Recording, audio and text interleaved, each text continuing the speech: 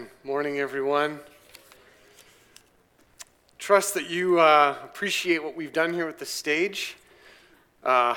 This came about quite quickly. Actually, we've been throwing around ideas for quite a while about what we wanted to do with the back of our stage wall, and we knew that the panels that we had been using for a while that we had been borrowing were going to need to be given back, and so that all of a sudden came to fruition that we needed to give them back, and then it was like, okay, we need to make a move here now. And, it's just the timing that was so great. We were able to get a painting crew in here this week. Larry was part of helping with that. And we've got this great looking backstage wall now, which, and it's going to allow us to do some different things too in the future. So really, yeah. We kind of had an idea for it. Shayna was involved as well with some of the mock-ups. And kind of, she was the one who said we need to have an angle. And you were right. And it's funny, right? Because you see the mock-up and you're like, yeah, that looks pretty good. And then when this came to fruition this week, and you're like, man, it looks even better than what we thought it would. So, just thankful. So this morning, I want to draw us back to our mission statement, the one that you see as you walk in the doors here and greets you on the wall. Love God, love people, follow and proclaim the way of Jesus. And, it might seem like a simple slogan or mission statement, whatever you want to call it. A lot of thought, considerable amount of prayer went into that slogan because it came out of a heart of, we don't want to just have this on a wall. We want to embody this. And how can we embody this as a people? And we have a longer version of it. If you ever stop to read the banner that is in the front entrance as well when you come in, that's the longer version of the shorter slogan. But really the heart of what we feel that we want to be is in those words. Love God, love people, follow and proclaim the way of Jesus. But, in order to live that out in our lives and in the church, we actually have to first be able to receive the love of God in our lives so that we can actually love God and that we can love others well. And so the desire isn't just that these are our words that we put on a wall and elsewhere, but that this would actually be our mission as a local body, that personally we would desire to internalize and embrace this in every area of our lives. And so I want to talk a bit about that this morning. I want to talk from John 3. I want to look at Ephesians 3 and then end with a little bit of Isaiah 40 to kind of unpack this. So the first part of this that we want to talk about is that God's heart is for everybody to know his love. And we would probably, I think we'd probably agree that some of the most common known words from the Bible are these from John 3:16. For God so loved the world that he gave his one and only Son, that whoever believes in him shall not perish but have eternal life. Those words were written by John. When you read John 3, they're written to provide further context of the conversation and the words that Jesus spoke to Nicodemus. And they represent, and I think this is probably why it's such a popular verse, is it represents one of the best, if not the best, summary of the gospel that we have in a very easy to understand way. And, when you look at this message in John 3, and when you start to look at the context of where these words are spoken in John 3, you realize this message was unfathomable to the Jewish culture that John was immersed in. The Jewish people, they knew the words that God had written in the Old Testament, and God had written about his love for all people, and he had written about how he was going to draw all people to himself. But the Jewish people had internalized this message and this idea that yes, God had chosen them and loved them, and then they had taken it a step further, that it was only them. And he had only chosen them. And so this idea that God would love all people, that all people in the world were loved by God, that they didn't have a grid for that. But this is where Jesus is revealing to Nicodemus and to us through John that God's heart is for relationship. That God didn't come to condemn this world, but to save it, to restore it, to draw us back to himself. And it flows out of his love for us. And this love, it came, we know that it came at a great price. If we know the story of the gospel, we know that this came at an incredibly great price, that God gave us Jesus, his one and only Son, for the price of this restoration. And so these words point not just to the incarnation of Jesus in the flesh, but to his death on the cross. His life was given, or we could say his life was laid down. His life was surrendered. His life was submitted for us. And this love is sacrificial. This love here that we're talking about this morning came with the highest, the very highest cost. And it offers us eternal life, it says here. And this isn't simply referring to your eternal destiny or your eternal home, or however we look at that as a follower of Jesus. This is speaking about life now. This is about new, joyful, transformed life now. It's not meant to be understood, and many people see it as this, as some future life insurance policy that we take out on this earth, and it guarantees us this insurance that we're going to cash in at the end of our lives because we've said a prayer, or we've done this, and we've checked the boxes, and so at the end we're going to cash it in and we're going to be okay. It is not that. If we live that, John 3:16 is that in our lives, we will actually not live the gospel. We will live some pseudo-gospel. This is about life and the fullness of it now. It's about healing and wholeness and restoration and forgiveness now. It's about relationship with the one who created you and loves you more than anyone ever will. Larry shared with me this morning, he wouldn't know about it and I didn't know about it. You wouldn't know, they only knew about it because it came through someone who heard about this. But this week in Landmark, there was a suicide. Someone took their life.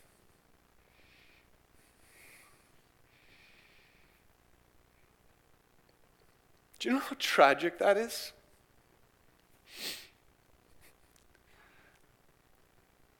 It is utterly tragic.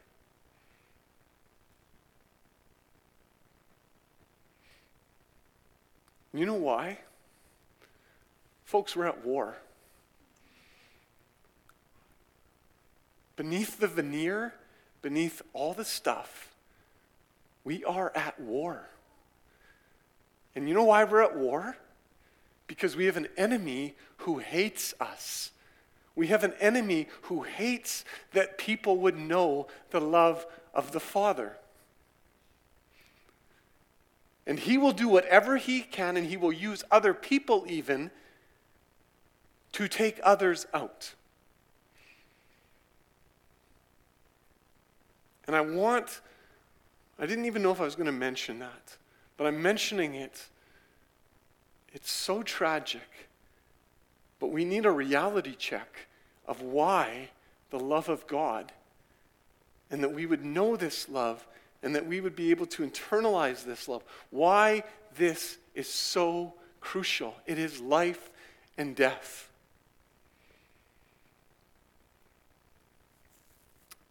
These words are connected to Jesus' conversation, like I mentioned with Nicodemus. Nicodemus was a religious man, a very religious man. I'll say more religious than any of us here. And knew his Bible, his Old Testament better than any of us know it, who very much he knew of God. Nicodemus knew of God. He could have quoted you up and down scriptures, and your mind would be, you'd be boggled by it. You'd be spinning with everything he could quote you and tell you about what he knew intellectually of God. And Jesus completely upends everything for Nicodemus. And if you've seen that scene in The Chosen with Nicodemus and Jesus, that is probably one of the most profound scenes where I think they did such an incredible job of encapsulating the heart of John and the heart of the gospel for what that was. And the struggle for Nicodemus of going, I know of God, but what do I do with this man before me and what he's saying? And these are the words that John then writes in the follow-up of this conversation with Nicodemus. This offer of relationship with God is about new life. Remember what he says to Nicodemus. You must be born again. And Nicodemus is like, I don't understand you, Jesus. What are you talking about? I've already been born. No, you must be born again. You must be born of the Spirit. Why? It is about new life. It is not about a future life insurance policy at all. It is new life. Transformed life. Life that living water flowing through you, the life of Jesus, the Holy Spirit living in you.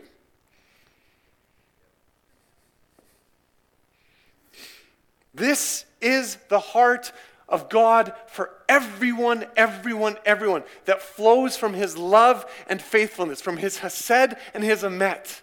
Remember, it's Exodus. This is going all the way back to Exodus again. This is God's heart, my love and my faithfulness for everyone. And this love comes to a world that is desperately broken. We are not okay. You heard what TJ shared this morning. We are not okay. Life is not okay. We heard what happened in Landmark this week. Life is not okay. Apart from God, we are hopelessly lost. This is what it says following John 3:16. John 3:17 and 18. For God did not send his Son into the world to condemn the world, but to save the world through him. Whoever believes in him is not condemned, but whoever does not believe stands condemned already, because they have not believed in the name of God's one and only Son.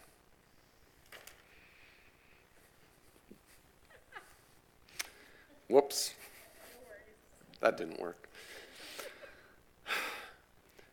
This verse claims that apart from God, we are condemned. That we will actually perish, both now and into eternity, apart from God. Apart from God, we will die. Ephesians 5 says that this world is in darkness, under the cover of darkness that keeps us imprisoned. But God comes to rescue us. He comes to invite us to step into his light. You know, it's interesting. I had these words, and I read this morning, and I quoted it in our prayer time, Psalm 36. In his light, we see light. Very simple words in Psalm 36, but it's true. It is in the light of God, and we're called to step into this light, that we see light, that we open ourselves up to his love. I was listening to a podcast that was speaking of the bias of our Western culture against the past. We see everything in the past as out of touch. We see it as full of prejudice, right? There's this move that everything in the past was wrong. We have to right everything. There's this inequality, and the past is simply not useful. Now, was there inequality? Was there prejudice in the past? Of course there was. Is there inequality and prejudice in the future or in the present? Yes, of course. Will there be in the future apart from Jesus? Yes, there will be. But there's this idea that's taking shape in our world that we are building a better world. that we're looking forward, and we look to the younger generations to give us wisdom. We disregard the older generations because they don't have anything relevant to the future. And this is what our culture is swimming in right now. We're creating this world of progress and equality that we believe we're going to create this. We're going to manufacture this ourselves. We will shape our destinies. Right? This is the idea. I will take hold of my life and I will shape it. And yet, by all measurables, the world is growing darker and more oppressive, actually, than ever. The Western message of freedom without consequences is just a mirage. It's a counterfeit. And when we read history, specifically church history, we come to see that history just repeats itself. We've been here before. It's looked a little bit different. The clothes might have been a little bit different. The technology was a little bit different. But we've been here before. But in the midst of this darkness, there is light. There is the glorious, glorious light of Jesus. And it shines in the darkness, and the darkness has not overcome it. Nor will it ever, because it's impossible to stop this love of God that he has for people. So, secondly, well, God's heart is for everyone, and it is. It's also for you personally to know his love. That's my second point, that God's heart is for you to know his love. Ephesians 3:17 and 18, this is Paul praying for the churches in that region. He says, "And I pray that you, being rooted and established in love, may have power, together with all the Lord's holy people, to grasp how wide and long and high and deep is the love of Christ." You know, those verses in Ephesians 3, they were written to a bunch of the local churches that Paul was connected with, that were gathering to follow the way of Jesus together. And so certainly Paul he's praying this for the churches as a whole. But we know, 1 Corinthians 12 tells us, we are individuals in the body. We are members, but we are also individuals of the body personally.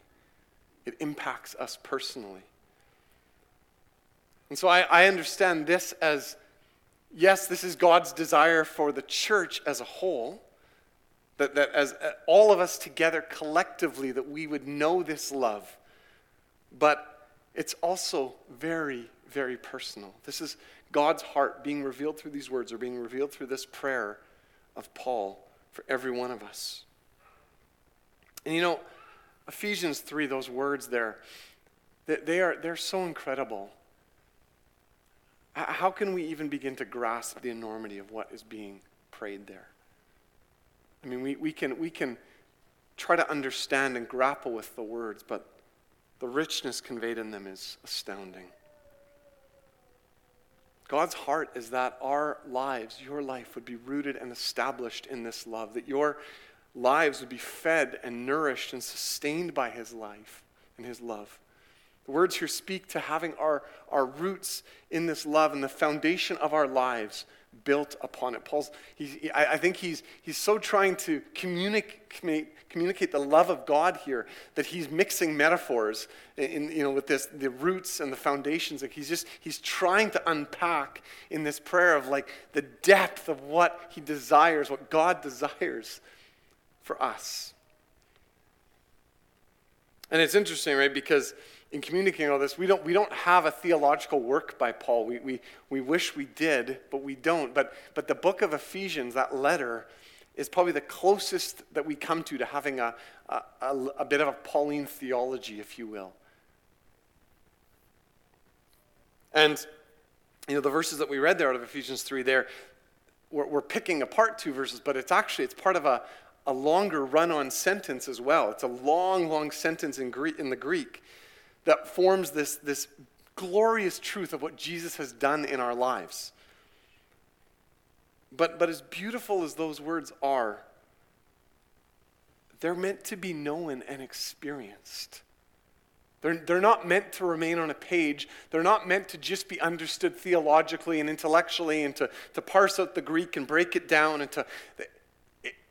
We do all that. Why? So that we can get to a place where we know and experience this love. And we understand that this is God's heart for us to know.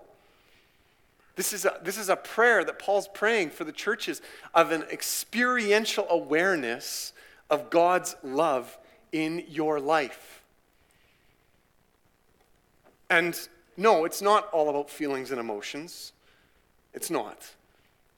But equally, it's not meant to stay as Stoic theology that has no impact on your hearts, on your minds, and on our bodies. It's this fusing of that, right? It is theology, but it's meant to embody every part of us, that we know this. And these words, as I said, they are meant to be received personally. And I've been doing this app for the last couple of months, this meditative, contemplative app by John Eldridge that just every morning draws me into Scripture and into the presence of Jesus. And one of the core verses, one of the core bits that he's using for that app is this, Ephesians 3:14-21.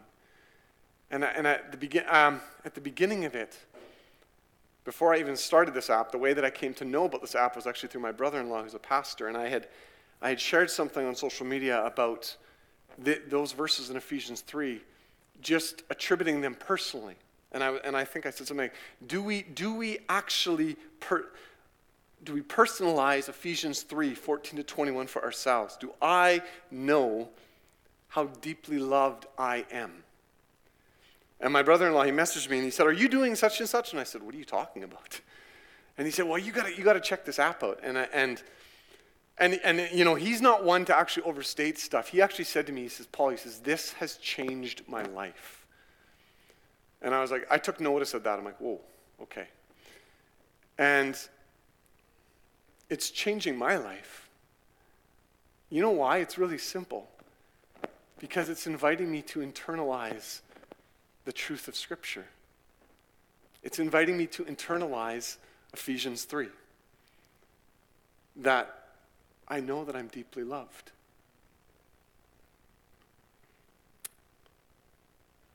And that's for all of us.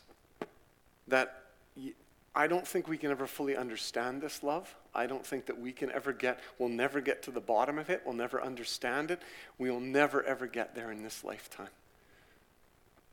It is immeasurable. And no one is beyond this love or undeserving of this. So how can we know this? Because God did not spare his own Son. If you go, how can I know this? Because God did not hold back his very one and only Son for us, in order to make this a reality in the lives of people. A cost, let's be honest, that we would reject. Sorry. I don't know. Isn't that a sobering thought, though? That we would probably reject that cost, the giving of our one and only Son. And God did not.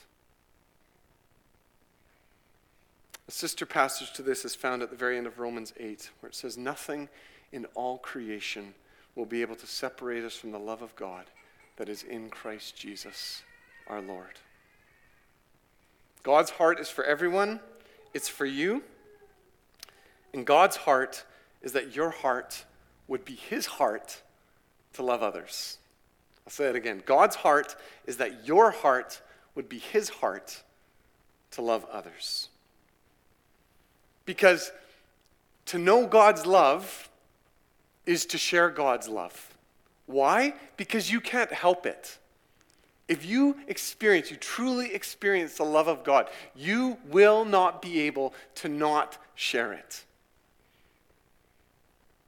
Ephesians 3:17 and 18, what we read, it says there, "And I pray that you, being rooted and established in love, may have power, together with all the Lord's holy people, to grasp how wide and long and high and deep is the love of Christ." And then it goes on in verse 19, "And to know this love that surpasses knowledge, that you may be filled to the measure of all the fullness of God." God's heart is that our desire would be to be filled with all the fullness of God. That we would increasingly be growing to become more and more like Jesus and have an overflowing amount of God's love present in our lives. And that this would spill over into our relationships with others. The rest of Ephesians points to this. Ephesians 5 says that we are to walk in the way of love. So we're to walk in this way of love with one another in the church. We are to walk this way with our neighbors, everyone around us. We are to walk with this way, this posture of submission with one another. That's where it says at the end of Ephesians 5 there, at the end of the one section, submitting to one another out of reverence for Christ. We're to have this love and this sacrifice in our marriages and in our families. We're to have this in our vocations and our work. All of that is unpacked in Ephesians 5. And the theme is that out of the love that we have received from God, we would be transformed to love well in every area of our lives. John 17 points to this. 1 John that we read this morning, as part of worship, points to this. And the focus on love throughout that book. 1 Corinthians 13, and you could go on. But sacrificial love for others, which requires an incredible amount of humility, by the way, is at the very core of following the way of Jesus. God's heart is that his heart would be your heart. That increasingly your heart would be becoming to become like his. Kind of sounds nice, right?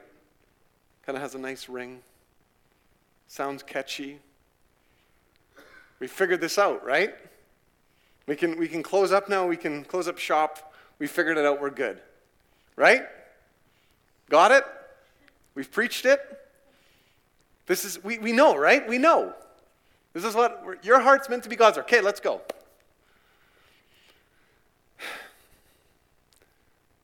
So why does this seem so much harder in real life than it does right now? Actually, I don't think it actually feels all that easy right now either. I think this actually feels pretty hard right now if we're allowing this to impact us. I think this is actually really, really hard.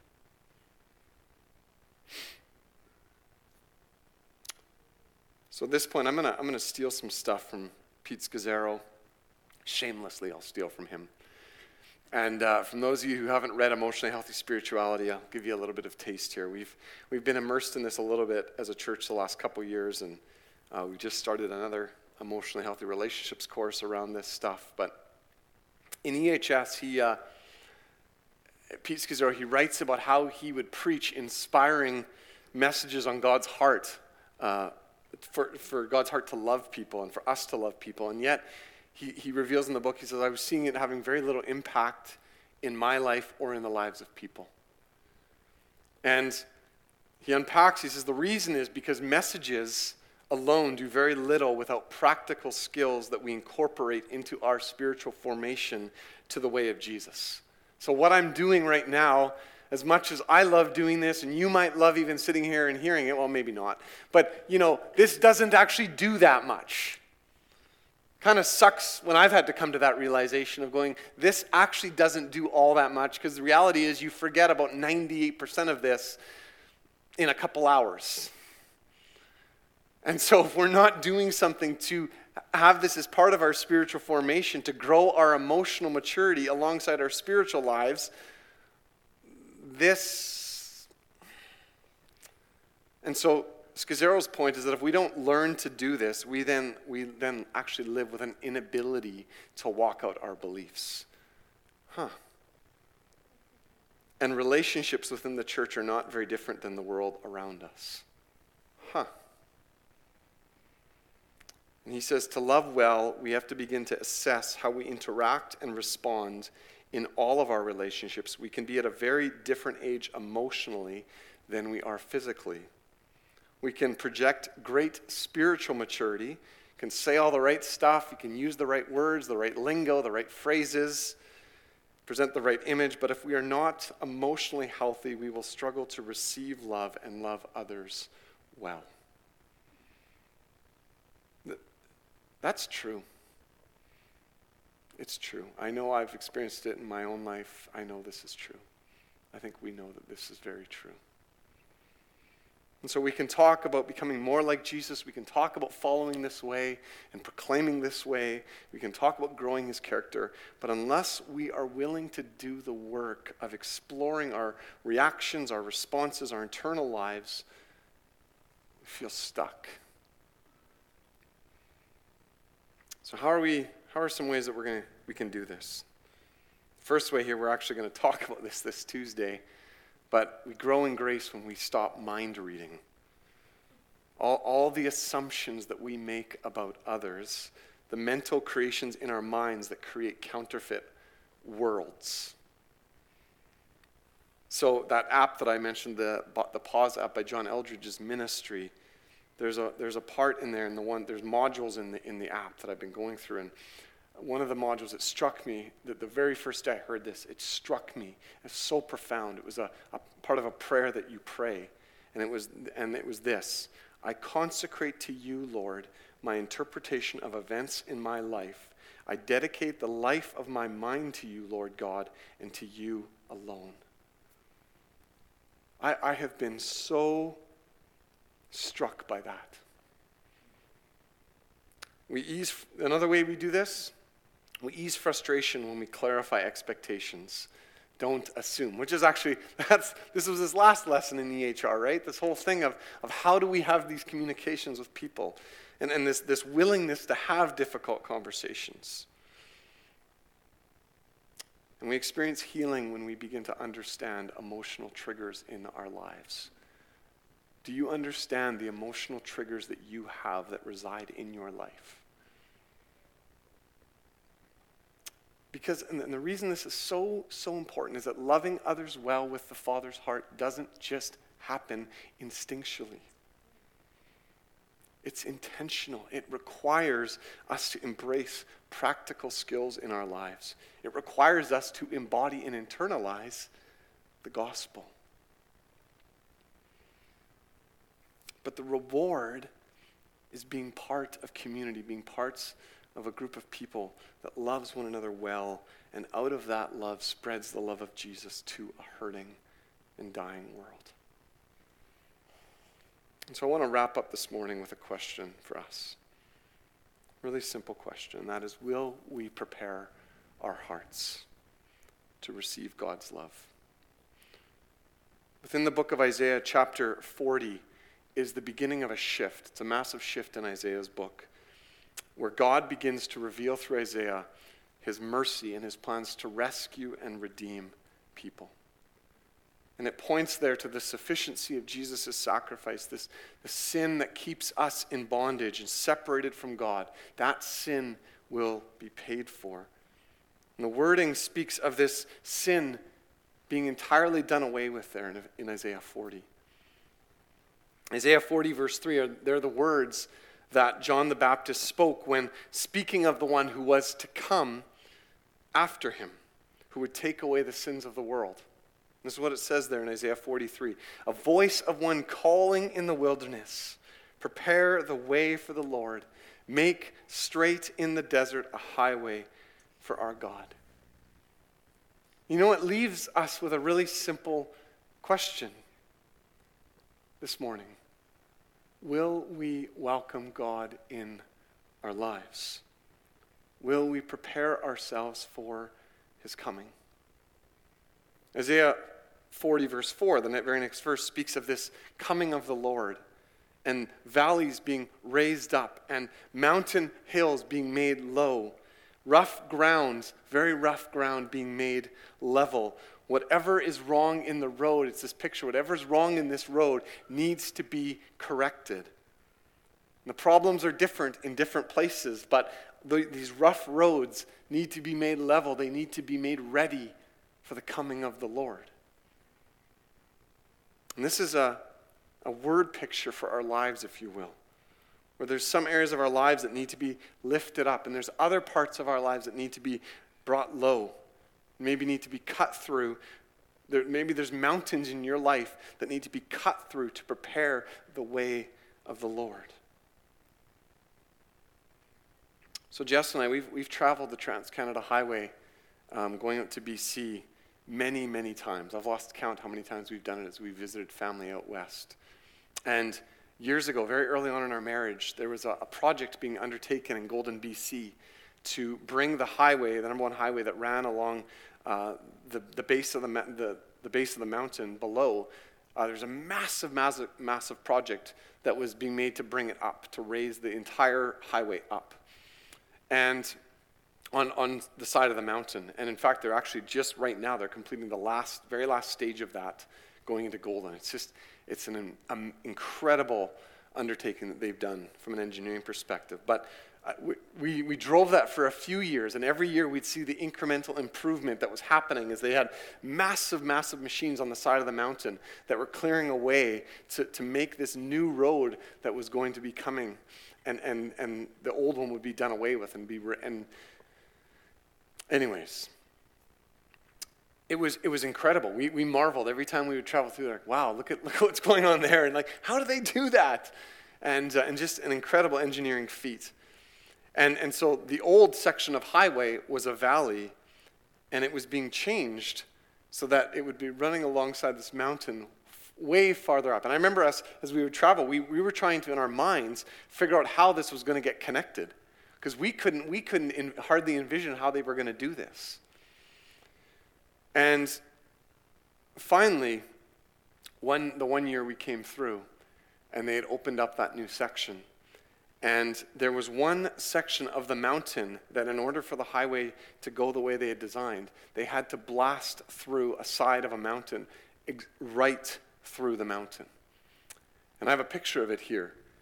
This is what they did. And I can tell you, traveling that down at about 140 kilometers, which is what I love to do, it is breathtaking. You don't even have to have your foot on the gas. You are just cruising. And when you go through that mountain that they blasted through, it's mind-blowing that they did that. But I think, when I read Isaiah 40, I think of this rock section that we've driven through many times now when I think of those words.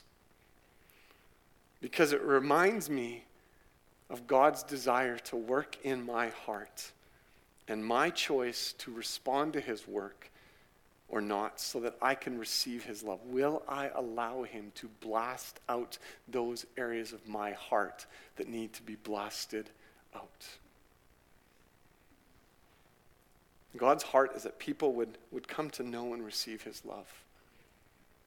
And that as his followers, that we would have this love flowing through us, that we would be extending it to a weary world.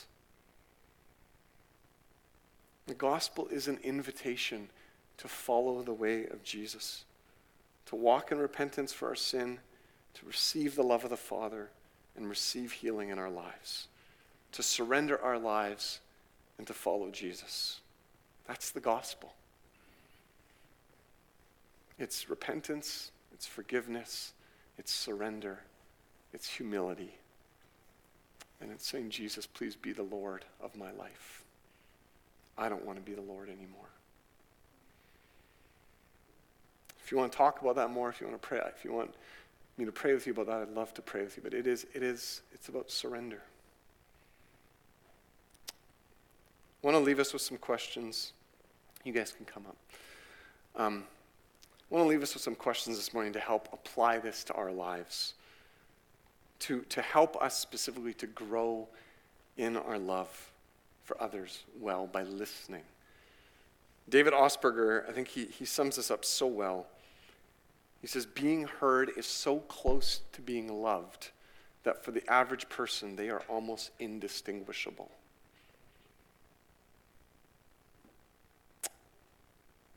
So here's the 5 questions that I want to throw out at us for us to go away with, to work through. First, do I listen not only to what people say, but also for their nonverbal cues, body language, tone of voice, and other physical signs? 2, am I aware of how the family in which I was raised has influenced my present communication and listening style? And I could unpack every one of these with we don't have time. Do I make a great effort to enter other people's experience of life? 4, do I ask questions when listening rather than mind read or make assumptions?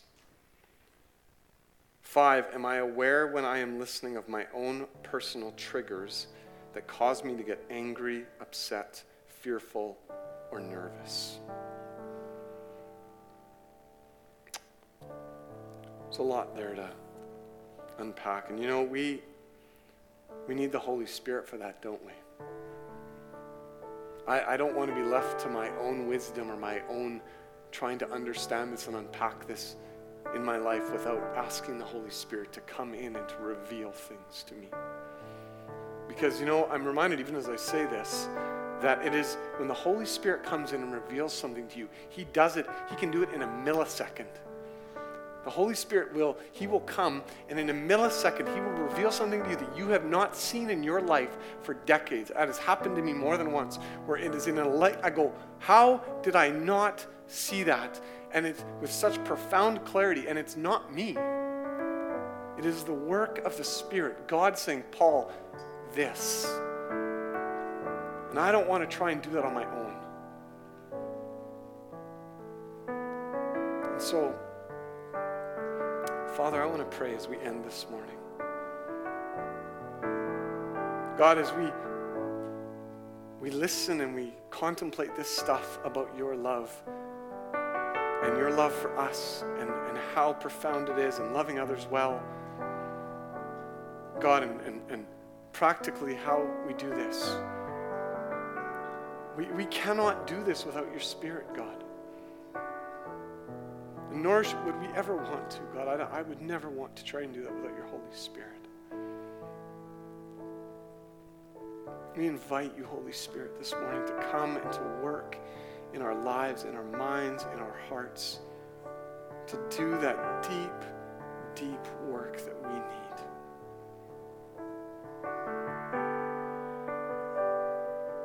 We thank you, Jesus. We thank you, Father. Thank you that it is true that we love because you first loved us. May you do that. May you reveal that increasingly in our hearts.